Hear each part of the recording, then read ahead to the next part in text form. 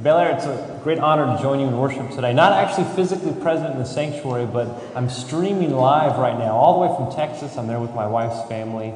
And while I'm away, it's with great joy that I can announce that Dr. Henry Cloud will be teaching today in both our morning services. And Dr. Henry Cloud, many of you already know, is a best-selling author of Boundaries and many other books that have changed the lives of millions. He's a co-host of a nationally syndicated radio program, New Life Live. You've seen him on television. Many of you have also seen him as an active member of this church. Well, Henry actually played a huge role in my life about a decade and a half ago. I actually, after purchasing his book, Boundaries, reading through that and actually making some huge decisions to enable me to have healthier relationships, I actually met him after he was teaching at a church down the west side. And I walked up to him afterwards and I asked him a few questions because at that point I really wasn't sure what I was going to do with my life after I graduated college. And that conversation served as a catalyst for me to eventually apply to Fuller Seminary, to eventually go into ministry, to eventually now be the senior pastor of this church. So he played such a huge role in my life. Who knows what this moment in this service will do for some of you as you listen to the words that he'll share with us that I know will be a tremendous asset for us as we end 2014 and as we step into this new year together. So without further ado, it's with great honor that I can announce to you Dr. Henry Cloud.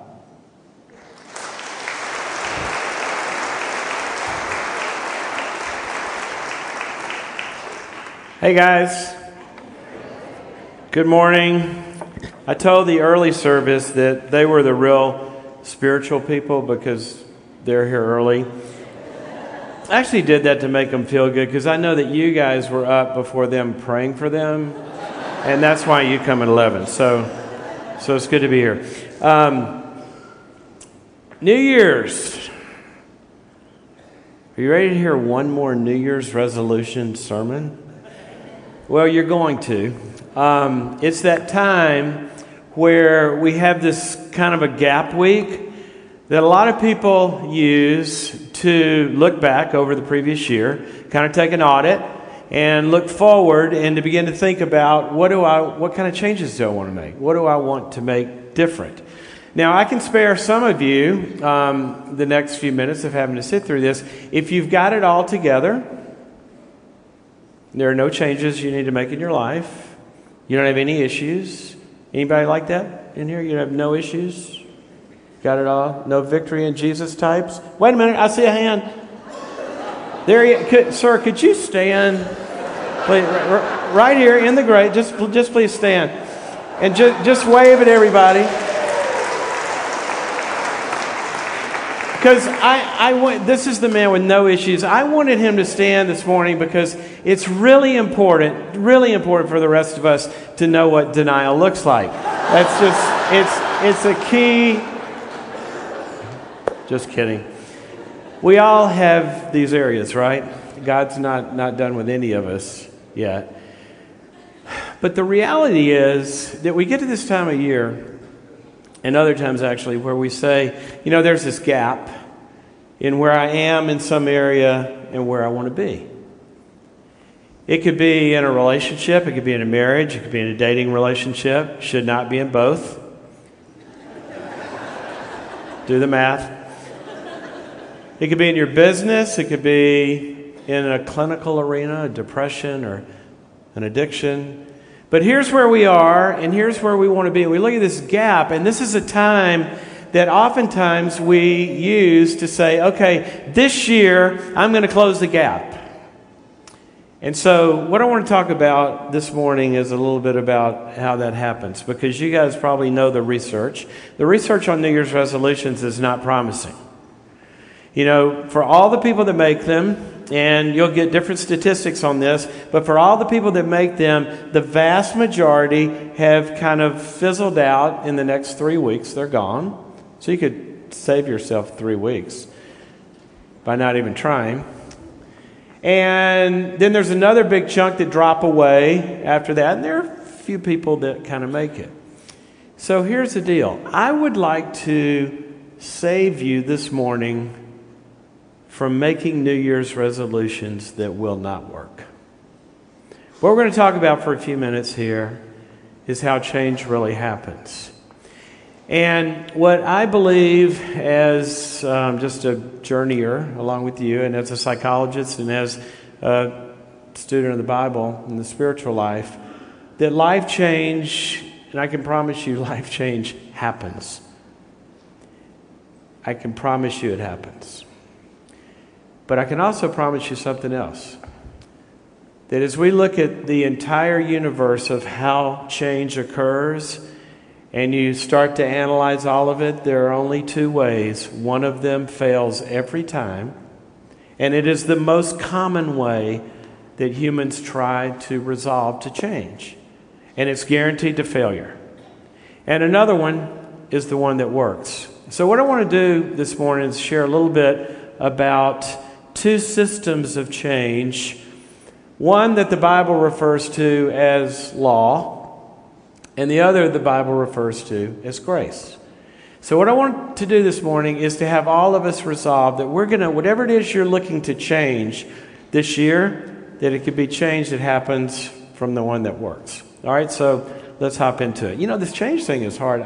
I couldn't remember. I shared with you guys, I think a couple of years ago, and I was coming off one of those periods of a lot of travel, and I get off my routines and all that, and when I travel a lot, I do the same thing every time. I just get fat. I mean, I just do, because I'll fly in somewhere late, and I'm not going to work out at 1 in the morning. I got a 7 o'clock meeting on East Coast time, and I just get fat. And so I'm in this period, and I just started packing on the pounds, and so I'm telling myself, okay, I got to get back on my program. Sort of sounds like a New Year's resolution, right? I got to get back. I'm going to do this, and I didn't do it. And I said, I'm going to do it, and I'm going to do it, and I didn't do it. And I said, I'm going to do it. And so I was reading one of those stupid books I write, and what it said was that if there's something you really want to do, and you tell yourself you're going to do it, you're going to change it, and you really want to do it, and you tell yourself you're going to do it, and you're going to change it, and you don't do it, you're not going to do it. That's what it said right there in the book. I mean, if you really have the motivation and you have the desire and all that, and you really want to, and you're not doing it, and you don't do it, you're not going to do it. So I kept reading. And what it said was that there's hope if you reach outside yourself for help. Because obviously you're at the end of your own capacities. So I said, all right, I'm going to do what the book says. And so I call the gym and I hire a trainer. And so they assign me this young, mean, skinny woman. Now I show up 6 o'clock in the morning, and she's, from the first day, she just starts to work me. And so I'm going like 2 or 3 times a week, and I'm back on my program, and I'm really proud of myself, and she's working me, and things are going great, and I'm really I'm tearing it up for like forever. Now, my wife says it's really about 3 weeks, but at this point, I'm thinking it's forever. At this point, one morning, she is just driving me, and this woman is mean. I don't know what happened to her in toilet training, but it did not go well. She is mean, but she's inflicting that same methodology on me at this point. And all of a sudden, one morning, I'm doing some kind of working on a core or whatever that is, and I stopped and I looked at her and I said, "Oh, no." She said, "What?" I said, "We forgot to take the before pictures." She looks at me and she says, "Oh, we still can." And I don't know where she went to Motivate People school, but I do know this, that life change is hard. Even when you got the young, skinny, mean woman yelling at you at 6 o'clock, it's hard. And all of us know that because we have these patterns. I often tell people, we don't need new pattern. We don't need new ways to fail. The old ones are working just fine. And we have these patterns. And the hardest resolutions that we make of life change have to do with changing deeply ingrained patterns. And it's hard. This life change thing is hard. I remember when I was... When I graduated from college, before I went to graduate school to become a psychologist, I took a year out to see if, just to kind of make sure that's what I wanted to do. And I went to work in a hospital, a psychiatric hospital. And so I had a really fancy title. I was a psychiatric aide. And what that meant was I walked around and, served patients trays and sat in groups and took vital signs and was good for nothing really, but they need bodies. And so I'm there, and I'll never forget the first day I show up and I go to the nurse's station and I'm waiting on Nurse Ratchet to give me my orders. And I'm so excited because my life mission is about to unfold in front of me. And I look down the hallway, and way at the end of the hall, this little lady steps out of her room. A little missionary lady. She was about this tall, black missionary bun on top of her head and her pink bathrobe. And I remember I saw her and I said, oh gosh, God, this is my future. This is what I've given my life to. I'm going to help people. And I was so excited because I was going to come into this place and tell them about God and life and cure everybody. And this is going to be a great calling. So I'm looking at her. I'm getting all inspired. And all of a sudden, she grabs her bathrobe. She rips it open. And she says, I am Mother Mary of God. I am Mary, Mother of God. And I had an epiphany. And I saw it written across the sky. This is going to be harder than I thought. And I found that to be true. This life change stuff is hard. But it works. So how does it not work? Let me tell you a story. Actually, this story begins way back with Moses because this was his method. The method that doesn't work. Now that sounds funny, right? Because I'm saying that Moses gave us a method that doesn't work? Well, that's exactly what the Bible says. That this first method called the law, Moses stepped off the hill and he gave us the first diet. 10 things you're supposed to eat and not eat. And this law that God gave was basically the standard. And he said we're to live up to this standard. And you go to the New Testament and what do you read? It says in Romans, it says that the law was useless to change us. It was powerless to change us. And yet that's what everyone does at New Year's. We come off the hill with a new list of shoulds. I'm going to live this way when I haven't lived that way. I'm going to do these things. I'm going to not do these things. And we have this list. And what happens every single time is exactly as the Bible says. Every single time. It says that fails. Now, why is that? Well, let me tell you a story. And before I tell you a story, I want to read our scripture from this morning, for this morning. I think we've got it up there, if I didn't throw things out of sync too much. It's from Ephesians 4. And it says this. Now this I affirm and insist on in the Lord, that you must no longer live as the Gentiles live in the futility of their minds. They're darkened in their understanding, alienated from the life of God because of the ignorance and the hardness of their heart. They've lost all sensitivity and have abandoned themselves to licentiousness, greedy to practice every kind of impurity. Little different words in this version. That's not the way you learned about Christ, however, for you've been taught in Him as truth is in Jesus. You were taught to put away your former, and here's the phrase, way of life, your old self, corrupt and deluded by its lust, and to be renewed in the spirit of your minds, and to clothe yourself with the new self, created according to the likeness of God in true righteousness and holiness. Now, in this scripture, in this passage, what it says is that there's a futility that we can live in, a futility of mind where we really don't understand. That's the way of doing New Year's resolutions. It makes sense to us. We think, well, I'm going to set a goal and go reach it. How many of you have ever worked in a business like that? You've got a boss that says, here's your quarterly goals. Now go reach them, and you go out and you do the best you can. You don't reach them, you get a spanking, and they send you out the next quarter. Or that's the way we parent our kids. You got to make this grade, or you got to do this, and they don't reach it. And see, this thing of setting a goal or setting a standard and expecting to live up to that just basically never works in areas where we're not doing well. But there's another way. A number of years ago, a man came to me who was the chairman of the board of it's actually a ministry. And he said, I need some help with our president, the president of the ministry. I said, what's wrong? And he said, well, I'm really worried about his health.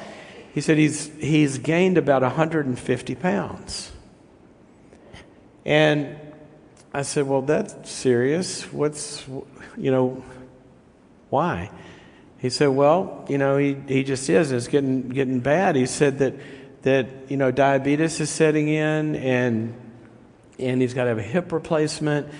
And the worst part of it, as I was listening to it, was he said his father died of a heart attack at 45, and this man had 3 young kids. And he was like late 40s, 50-ish. And I said, okay, so this is serious. I said, well, what have you tried? And he said, well, the doctor put him on a diet and exercise program. Okay? This is how he's supposed to be living. And I have decided, my friend said, I've decided to be his accountability partner. And so I meet with him every week to hold him accountable. And I've been doing this for about 6 months. And I said, well, how's it going? He said, he's gaining weight. I said, he's gaining weight with you as his accountability partner? He says, yeah, he's putting on the pounds still. I said, well, what do you do? He said, well, I hold him accountable. I said, well, to what? And he said, well, to his diet and exercise. I hold him accountable to what he's supposed to, the standard of how much he's supposed to eat and not eat and his workout and all that. And I hold him accountable. I said, and he's gaining weight. And he said, yeah. I said, well, does he stick to it? And he says, well, no, not really. I mean, he tries, but then he doesn't quite do it.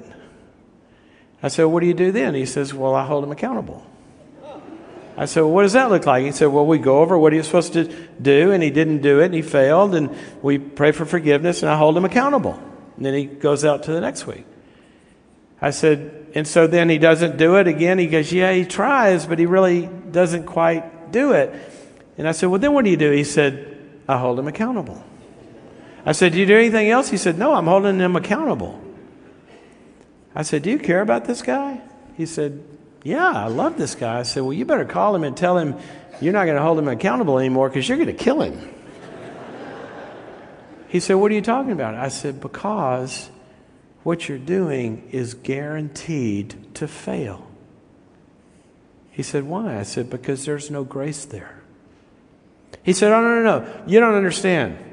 He said, I'm very gracious. We pray for forgiveness. I don't condemn him, all of that. I said, I understand that, but there's no grace here in the way the Bible talks about life change happening. He said, what do you mean? I said, because grace doesn't mean just acceptance. If we just accept this situation and have no standard, he is going to die. Now, we accept him, and we think of grace being God's unconditional acceptance, which he does. He accepts us. But it's more than that. Grace is more than acceptance. Grace are 2 words called unmerited favor. That's the theological real meaning of grace. He said, what do you mean unmerited favor? I said, unmerited means that we can't produce it. Favor means something good that's brought to us. So grace really means that for this man to get better, what the Bible says is that it only comes through grace, that we have got to bring things to him that he can't produce on his own, that are gifts to him, that are favors, that allow him not to do away with the standard, but to empower him to reach the standard. That's what grace does. And so the New Year's resolution path of the world, and that we're all born with, is here we are, here's the standard. I'm going to be a better husband. I'm going to be a better father or mother or boss or salesperson or in my career or healthy. And I'm going to live up to this standard. And it absolutely will not work. Because I haven't changed. How's it going to be any different? And see, when he was holding him accountable, without any unmerited favor coming to help him to reach that standard will never be reached. He said, well, what does that look like? And I said, well, for one thing, he's not able to reach this standard because apparently he has no self-discipline. He goes, you're right. He doesn't have any self-discipline. He needs to get some self-discipline. I'm going to tell him now, thank you. I get it. He's got to get some self-discipline, and I'm going to tell him. I said, stop it. What do you mean you're going to tell him to get self-discipline? You told me he doesn't have any. He said, right, he needs to get some. I said, which self is he going to get that from? You just told me this self ain't got none. As we used to say in the South when I was growing up, that dog ain't going to hunt. I mean, it just doesn't have what it takes to pull it off. He said, well, where's he going to get it? I said, he's going to get it from grace.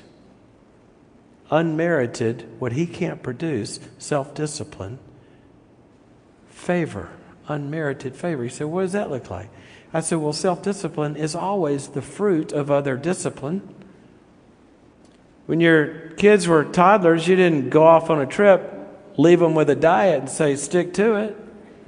They didn't have the self-discipline to do that. You had to provide them, to give them grace.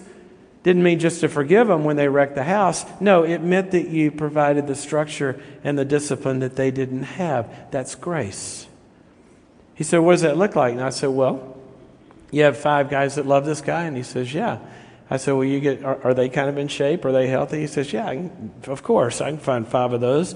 I said, well, on Monday at lunchtime, Sam shows up and knocks on his door and says, come on, we're going for a 45-minute walk.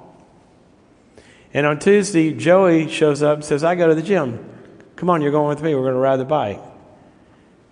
And on Wednesday, somebody else does. I said, look, he doesn't possess it. You're going to bring it to him to help him to reach that standard. That's grace. See, the way we look at grace a lot of times is we continue to have year after year fail the standard and thank God that you forgive me, and we think that's grace. Grace did not come so we could repeat our old life next year. Grace came so we could have something entirely new. But what we think is, I'm going to wake up tomorrow and somehow do better with what I've got. No, I need something inside of me to produce that result.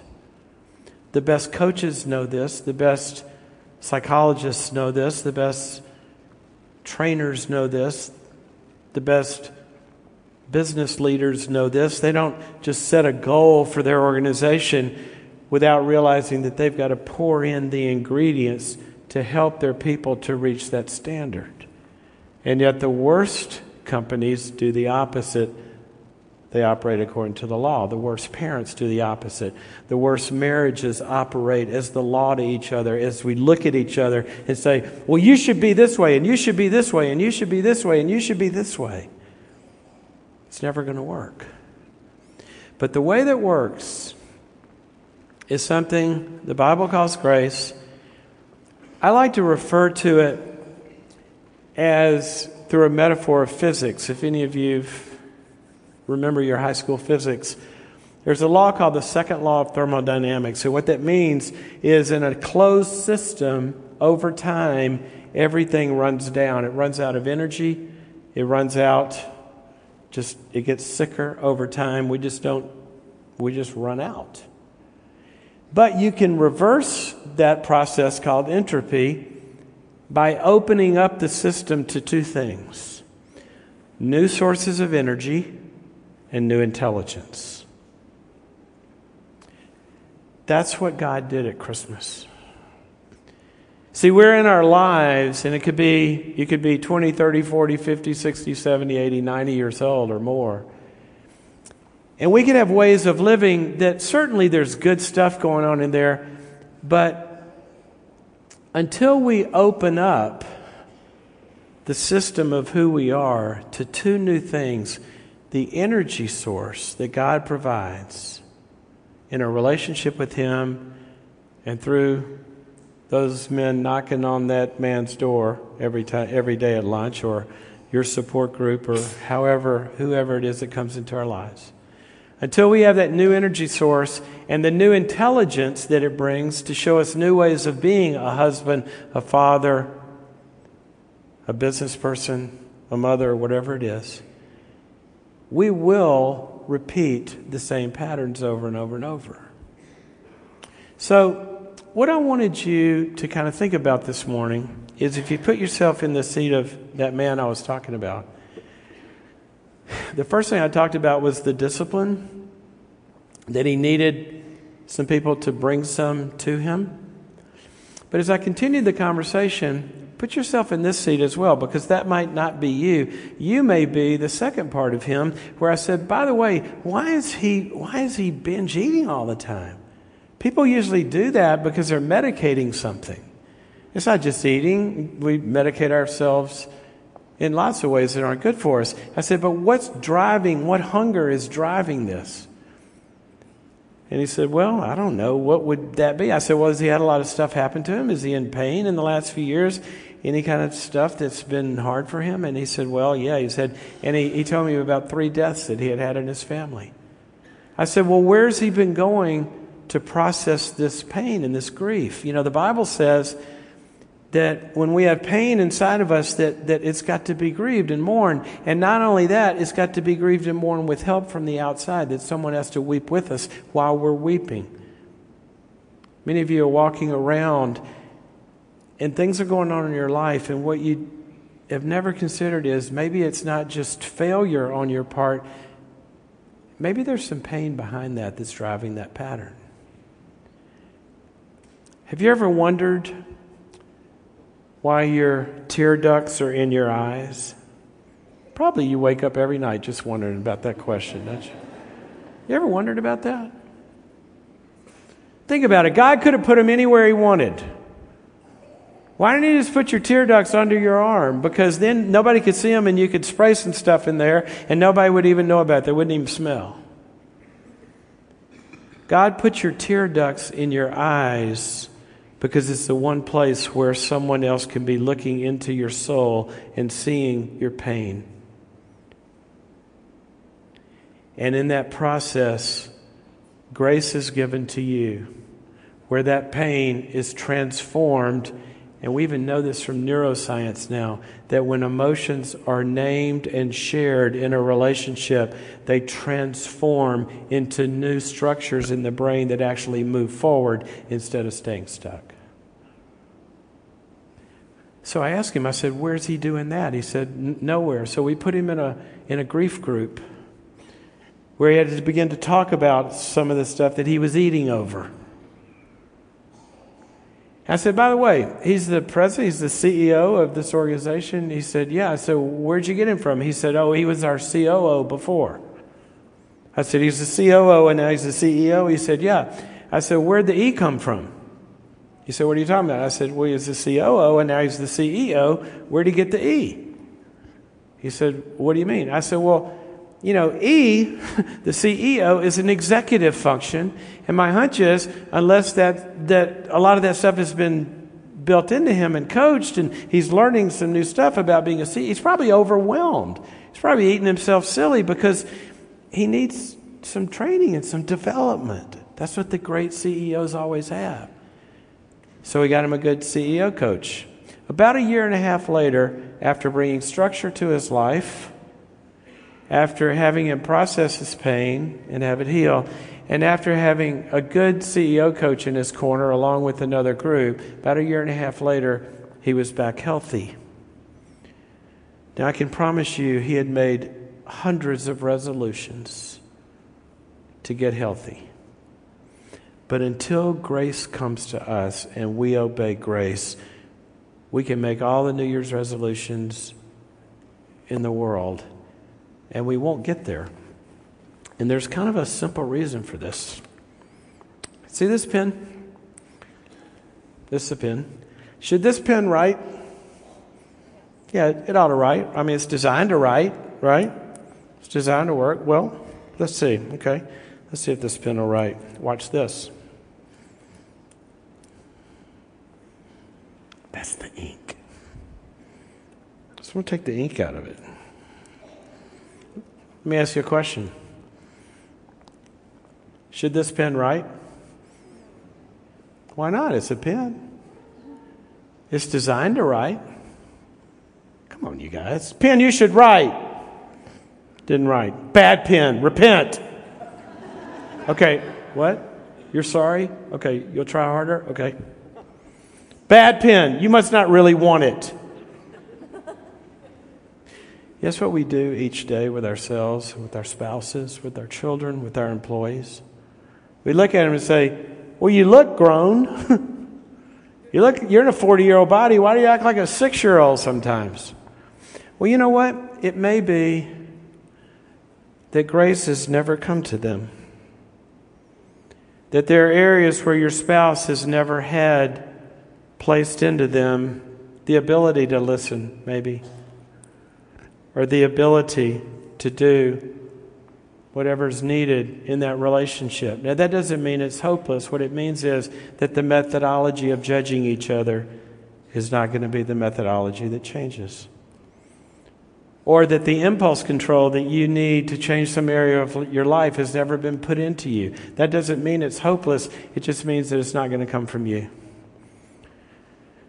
So here's what I'd like to leave you with this morning. I would like for you to leave something here. I would like for, as you go out and you look at next year and think about how you change your life, I want you to leave in this sanctuary this morning or wherever you're listening. I want you to leave something that Paul asks us to leave in the book of Romans. And as Ephesians told us this morning, there's this old way we're going to put off. And the old way is thinking, I'm looking at a standard, and by golly, through commitment and hard grit, I'm going to reach it. Certainly, those are important. But that system doesn't work if that's all we have. Because I'm still the same old pen. I need some ink. I need some grace. Paul says in Romans that we are to die to the law. I would like for you to leave the law in this sanctuary this morning. Put it at the altar and say, God, I am going to surrender and I'm going to die to the thinking that I can reach some sort of life change all by myself. And I'm going to die to that law. And I'm going to come to grace. And to come to grace, all that means is that we look up to Him and say, God, there's an area I want to change. I can't change it by myself. I need you to provide for me what I don't have, and I will obey grace when it shows up. And what will it look like? He'll do it in a million different ways. You just have to be looking for it.